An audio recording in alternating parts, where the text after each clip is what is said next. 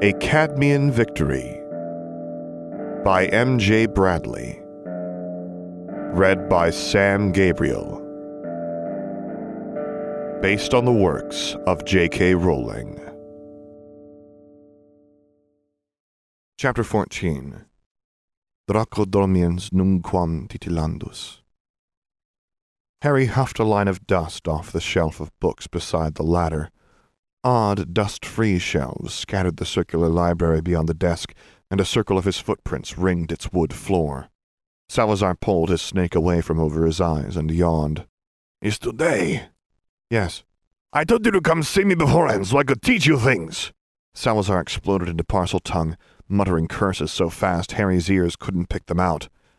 "I did. I'm right here." "I can't teach you right before the task begins. You'll need your strength for the competition, and blood magic is a demanding field. It's sacrifice-based, after all." The snake slithered around Salazar's neck and settled on his right shoulder. "You can't even teach me about the theory?" Harry asked. "There's not much point, is there? Magic is best learnt practically and actively, not listening to a painting." Harry shoved Secrets of the Darkest Arts to one side and sat on the edge of the desk. "Well, we've got a little bit of time." "What is the task?" Salazar asked. "I've no idea," Harry shrugged. "I think it's probably meant to be a surprise." "Where is your cunning?" Salazar threw his hands in the air, dislodging his snake. It let out a disgruntled hiss and slithered up his leg back to its perch. "What kind of heir of Slytherin are you? You should have gone and found out." "From where?" Harry asked. "The big book of future tournament tasks?" Salazar sniggered and pointed at the desk behind him. Harry swiveled. A new, clean piece of parchment sat right on top of a stack of books, weighed down by a crystal vial. "The big book of future tournament tasks." "You left that just before you arrived. Said I'd understand in a short while." "I used the time turner, didn't I?" Harry turns to look at the desk, only to find the golden necklace gone. "Where am I?" "You said you were going to practice occlumency exercises," Salazar replied. "Read the rest aloud from me." "Dragons. Distractions work best. Don't ignore Katie." "Bloody hell, dragons." Harry's heart hammered against his ribs and his breath caught in his throat. "And I thought baby Norbert was bad." "Dragons," Salazar stroked his chin. "Could be worse." Harry wiped the sweat off his palms. "Dragons seem pretty bad." "Could be worse, could be another basilisk. A dragon normally attacks by breathing fire, which they can only do in one direction. That's fairly easy to see coming. The stare of the King of Serpents is much more subtle and deadly." "If I'm hit by the fire, it really won't matter." "You survived to warn yourself," Salazar said. "The plan must have worked, and now you know it, because you will have done it, succeeded, and told yourself." Harry blinked. "Run that by me once more?" Salazar sighed. "You left yourself a message telling you how to do the task after completing it. Just trust yourself and go with it." He peered over Harry and frowned. "What else does it say?" "The small one bites." "I have no idea what you are trying to tell yourself. I hope it wasn't important." "I can't imagine leaving myself an ambiguous note if it didn't need to be ambiguous," Harry said. "Know anything about dragons?" "I am Salazar Slytherin." "You'll never say that when you don't know," Harry muttered. "I wasn't stupid enough to ever pick a fight with one," Salazar snapped. "Avoid the fire, the claws, and the teeth. Their senses of smell and hearing are good, but not amazing. So once it's blind, you can remain undetected if you're careful." Some of that actually sounded useful. "I hope the dragon gets you." "So do a lot of people, I reckon." Harry bounced his wand on his palm. "I'll have a think about what to do on the way there. The rupturing curse should work on the eyes." "A bit cruel," Salazar said. "But if it's that, it'll be turned into a small pile of ash." "I know," Harry sighed. "But if it works—" "I suggest you try and use simple spells to find an elegant, easy solution," Salazar said. "Keeping your potential a secret is generally a good idea if you don't want to suddenly make a lot of powerful wizards and witches feel threatened." "An easy distraction in the rupturing curse, then," Harry said. "No conjuring basilisks out of dragon fire." "If the simple stuff fails, don't hold back. Better to have potential enemies and be alive than to be eaten by a dragon." A new motto for House Slytherin. "You don't seem very worried about your last living family member," Harry quipped. "I know you survive. You're sitting in the pipes somewhere out there, after all." "I suppose." Harry turned it over in his head. I guess the version of me to first undertake the task must have made such a mess of things he'd no option but to resort to this. That version of me won't exist if the note changes things, and so long as I remember to leave the note afterward myself, then the loop will close, right? There's also a chance you make an even worse mess of things and have to do it all again. Maybe it's best to just not think about it. You should go, Salazar said. Don't want to be late and miss watching the other champions try and avoid being toasted. You might pick up something useful from them. Harry hurried out. Awful things happen to wizards who mess with time, Harry. Hermione's voice echoed up from only a few months ago. I'm not listening to you anymore. A large white tent surrounded by reporters and teachers squatted before a very Romanesque arena. Best not to risk Rita Skeeter a second time. Harry slipped round the back of the group and in through the side of the tent. Cedric's pale face jerked up to Harry. Crumb brooded at one of the tent poles, and the French witch leaned against another as if she were waiting for someone to bring her a drink. Harry imagined that the drink would be sweet, expensive, and probably had a fancy French name his aunt would completely mangle. Should I warn them about the dragons? He glanced at Cedric. No, they wouldn't have warned me, would they? You all here! Bagman boomed. A stern Mr. Crouch hobbled in after him, Percy Weasley on his heels. Stick your hand in the bag to draw out your opponent, Mr. Crouch ordered. Your task will be to retrieve the golden egg from whichever creature you draw. And there I was at the World Cup, thinking I would never be stupid enough to try and steal an egg from a dragon. Joke's on me, I guess. You first, Mr. Diggory! Bagman clapped Cedric on the back. Home team has to set an example. Cedric closed his eyes and dipped his hand into the bag. It came out clutching a short-faced, silvery blue dragon that twisted and hissed in his palm. He doesn't look very surprised to see a dragon. Harry sensed foul play. Well, now I'm glad I didn't warn you. Bagman gave Cedric a thumbs up and a huge grin. And you, Mr. Crumb? Crumb stomped across and snatched a red, bulging-eyed creature from the bag. It prowled along the length of his palm, snorting small bursts of fire and stretching its bright crimson wings. Miss Delacour! So that's her name. The Delacour girl's face was pale as Aunt Petunia's precious pond lilies. Her fist came out clutching a green-brown dragon. She released a long sigh, and the color returned to her cheeks. The model dragon in her hand curled up and closed its eyes. Percy turned and thrust the bag at Harry. Potter!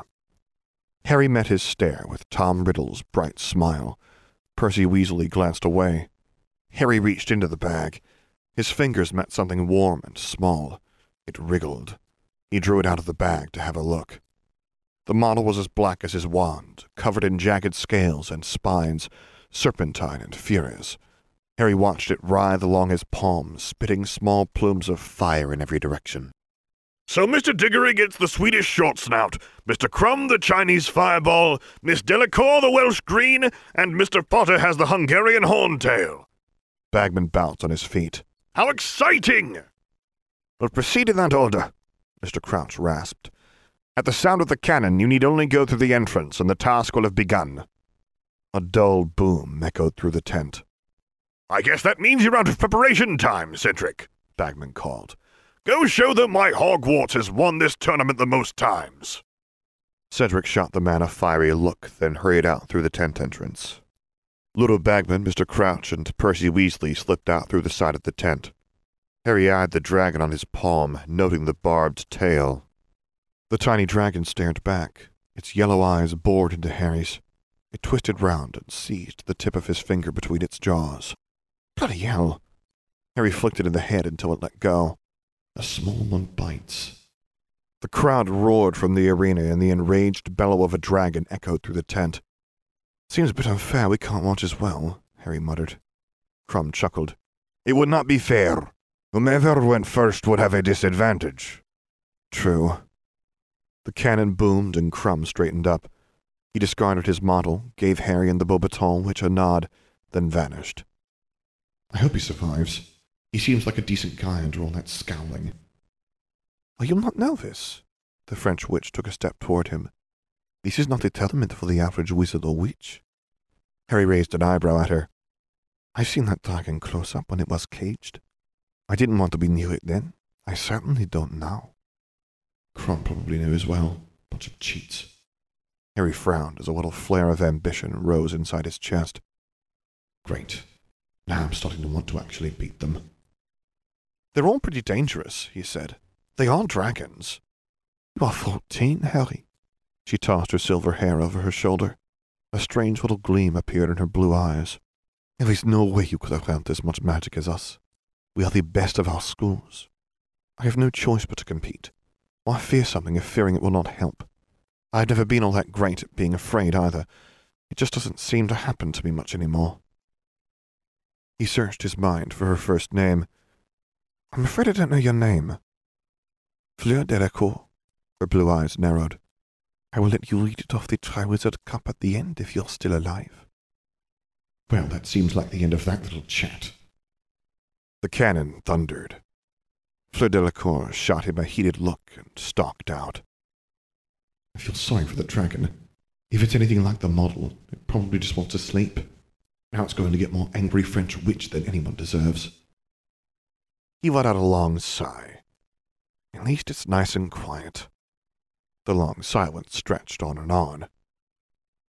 Maybe she got eaten. Harry bounced his model dragon on his palm until it hissed. She's probably already won, though, so she'll be even more confident. The cannon boomed. Harry flinched. The small dragon lashed out with its tail and stabbed him in the palm. Infernal creature. If the real one is as bad as this one, I'm not going to enjoy this at all. He eyed the model and smirked as he strode to the exit. Yes, I think you'll be coming with me. The tent opened, and it was a short, rocky passageway. Harry followed it, hiding the hand he was holding the model horntail in and slipping his wand out of his sleeve.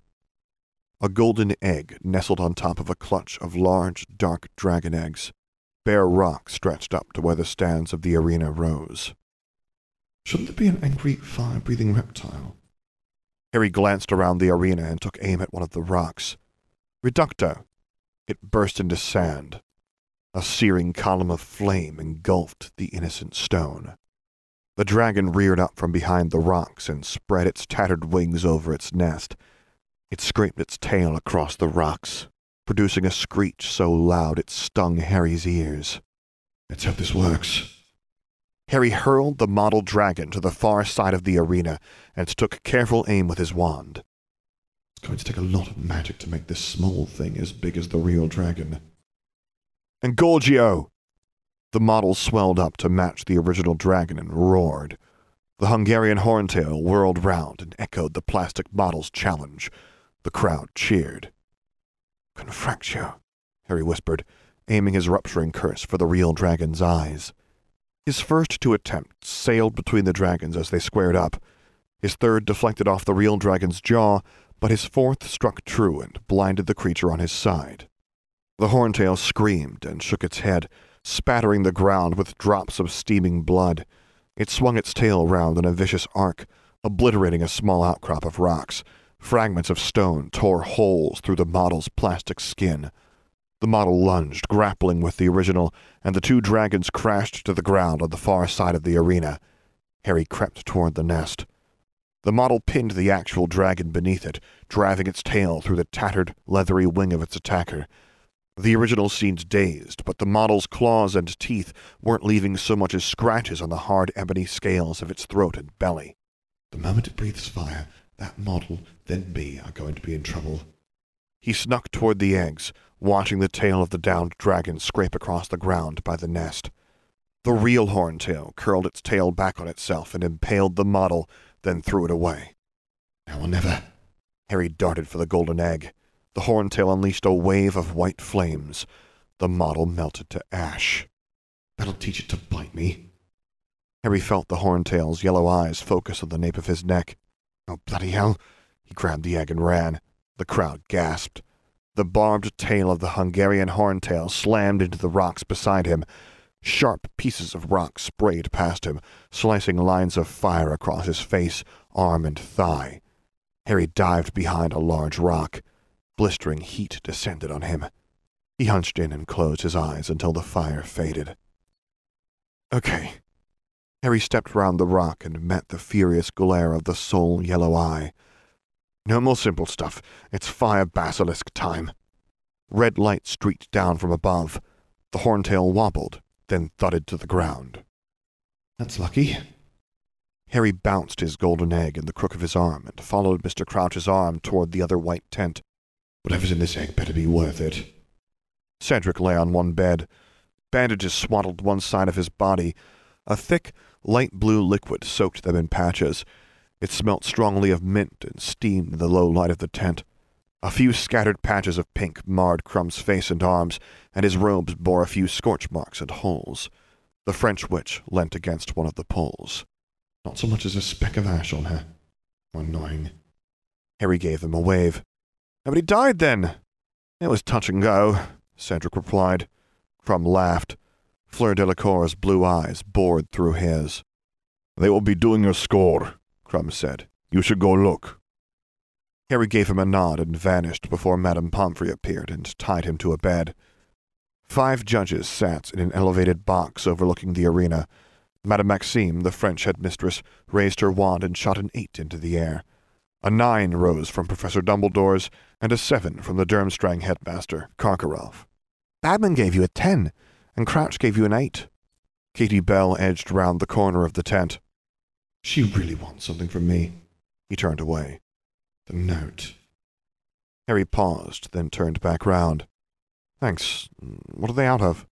10, of course, she beamed. You did really well, Harry. I'm not sure, but I think they only took points off because you stopped to watch the dragons fight, and took a little longer than the Beaubaton champion. What did she do? She sang something, and then the dragon and every male in the audience fell asleep. Even Dumbledore yawned. The judges all gave her 9s except Karkaroff. He gave her an 8. Katie scrunched her face up.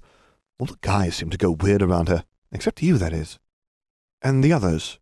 Fleur Delacour won this round, so I should lose gracefully. He wrestled with a tight knot in the memory of those blue eyes piercing his. But I'm going to win the next one. Cedric did the worst. He transfigured a distraction and went for the egg, but the dragon got him with its wing and tail. You and Crumb are equal. He blinded his dragon and collected the egg after it had flailed somewhere out of the way, but lots of the eggs got smashed. Katie gave him a once-over.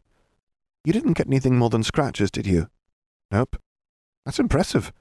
Angelina was really impressed too, you know. A shard of ice tightened in Harry's chest. I don't care what Angelina thinks. Katie shuffled her feet. She'll come to apologize soon, like I have. She gave him a rueful grin. Fred and George told me you tried to convince her to stop holding a grudge. I did, but I still didn't speak to you. You are now? I guess I am. I was afraid you'd just ignore me. I think I would have been quite angry if you'd done that. Hermione has been telling everyone how you've changed and won't forgive anyone. She stopped a lot of people apologizing. I won't forgive them, Harry said. But I won't hold a grudge or anything. I just know I can't trust them next time. And Angelina? Katie asked. She was the worst in the beginning. Don't think I don't know why everyone turned against me. She was really jealous, Katie murmured.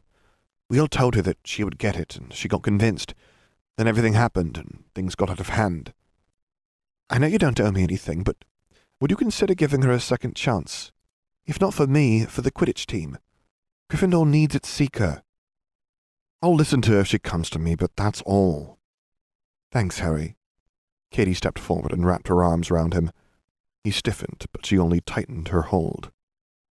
I guess I should hug her back? He folded his arms round her. That was nice, Katie smiled. You're taller than you used to be. I noticed. He looked down his nose at her and grinned. She shot him a mock glare and a wave as she wandered back towards the arena. How did she even find her way up here? Harry glanced around. You can't see me here, so she must have waited. It's nice of her. Mr. Potter! Madame Pomfrey's heels echoed down the gap between the tents. Uh-oh. Madame Pomfrey wielded her wand in one hand and a bottle full of thick, sludge-like brown potion in the other. I do not remember telling you that you could leave my medical tent, Mr. Potter. You didn't say I had to stay either. In! Madame Pomfrey stabbed her wand at the tent. Now! Some battles just can't be won. Harry hustled back through into the tent. I had better odds against the dragon. What did you get? Crumb asked. Evidently nobody else has been told they can leave either. 42 points, and a very stern lecture from Madame Pomfrey, Harry said. You have the same score as me. Crumb nodded. A faint gleam appeared in his eyes. Well done. I did not expect it, but it is good to have competition. I did the worst. Cedric peeled some of his bandages off, revealing fresh, hairless pink skin. Fleur Delacour's stare drilled into his forehead. 44. Cedric grimaced. Are you sure you don't want to be Hogwarts champion, Harry? You got 8 more points than I did. It's just the first task. Harry met Fleur Delacour's stare. She flipped her silver hair over her shoulder and turned away. Madame Pomfrey bustled back into the tent. Drink this, Mr. Potter. Harry eyed the brown gloop. But I barely even got a scratch. She thrust the bottle into his hands. When you've drunk it, you can all leave, Mr. Potter. Harry groaned, then pinched his nose and gulped it down. Aniseed flooded his mouth and stung his nose. His eyes watered, and he suppressed a gag. That was awful. Go on, then. Madame Pomfrey plucked the bottle out of his hands. You'd think you'd be more grateful after spending so much time in my care over here, Mr. Potter. Fleur Delacour and Crumb drifted away toward the carriage and the ship. I want to sleep for a week, Cedric said as they headed towards Hogwarts. Excused from lessons, go ahead. Harry grinned and tucked the egg under his arm. I think I'm going to go lie down for a bit as well. Occlumency exercises, Harry snorted. I'm going to use the time turner to leave that note, then find a nice wide point in the pipes and transfigure something into a bed. End of chapter 14.